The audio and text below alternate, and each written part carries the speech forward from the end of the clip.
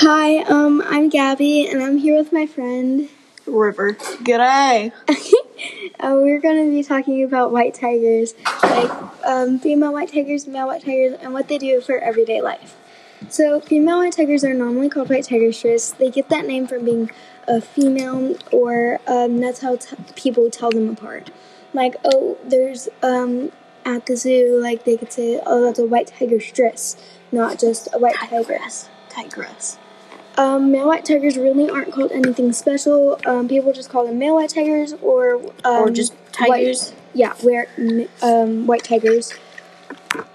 The female white tiger can grow up to around 158 kilograms and can be around 3.1 meters tall, or the shortest they can be is around 2.4 meters tall. From head to tail.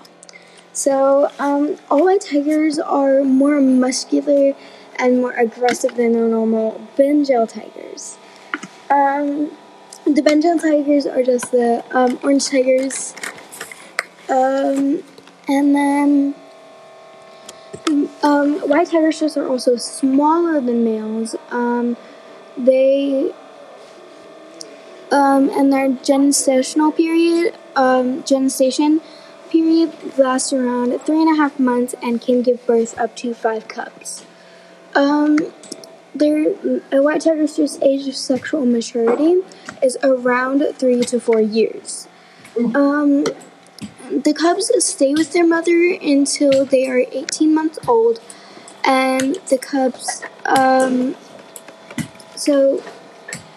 the white tiger's mother hunts and feeds the cubs for them until they are 18 months old.